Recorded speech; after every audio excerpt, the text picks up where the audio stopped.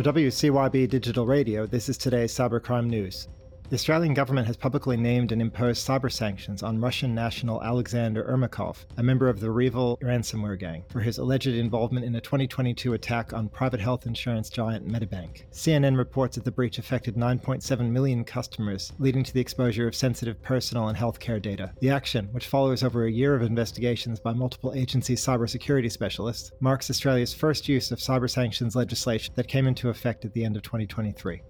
Clackamas Community College in Oregon cancelled classes following a series of cyber attacks on January 18th and 19th. The intrusion into the college's network servers, which was traced to a Russian IP address, led to disruptions in online and in-person classes, campus Wi-Fi, voicemail, and copy machines. The Clackamas Print reports that the investigation is ongoing, and classes are expected to remain suspended until at least January 24th.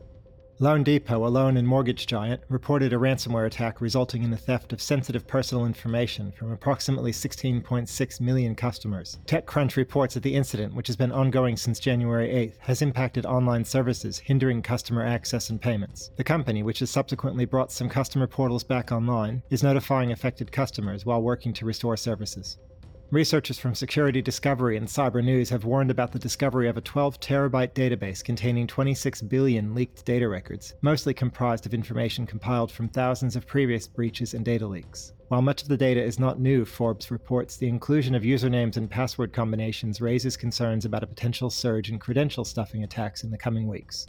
Titovri, a cloud hosting services provider, reported that a ransomware attack on one of its Swedish data centers has affected numerous customers, including widely used payroll and HR company Primula. The record reports that the attackers used the Akira ransomware as a service tools, leading to service disruptions for some of Titovri's Swedish customers, which include most of the country's universities and over 30 government authorities.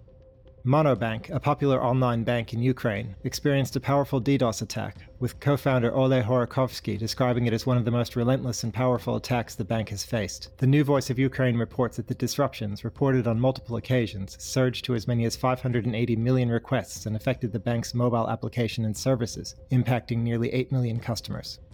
Reporting for Cybercrime Radio, I'm David Browie. For more information on the latest news in cybercrime and cybersecurity, visit cybercrimewire.com. The Daily News is brought to you by Evolution Equity Partners, an international venture capital investor partnering with exceptional entrepreneurs to develop market-leading cybersecurity and enterprise software companies. Learn more at evolutionequity.com.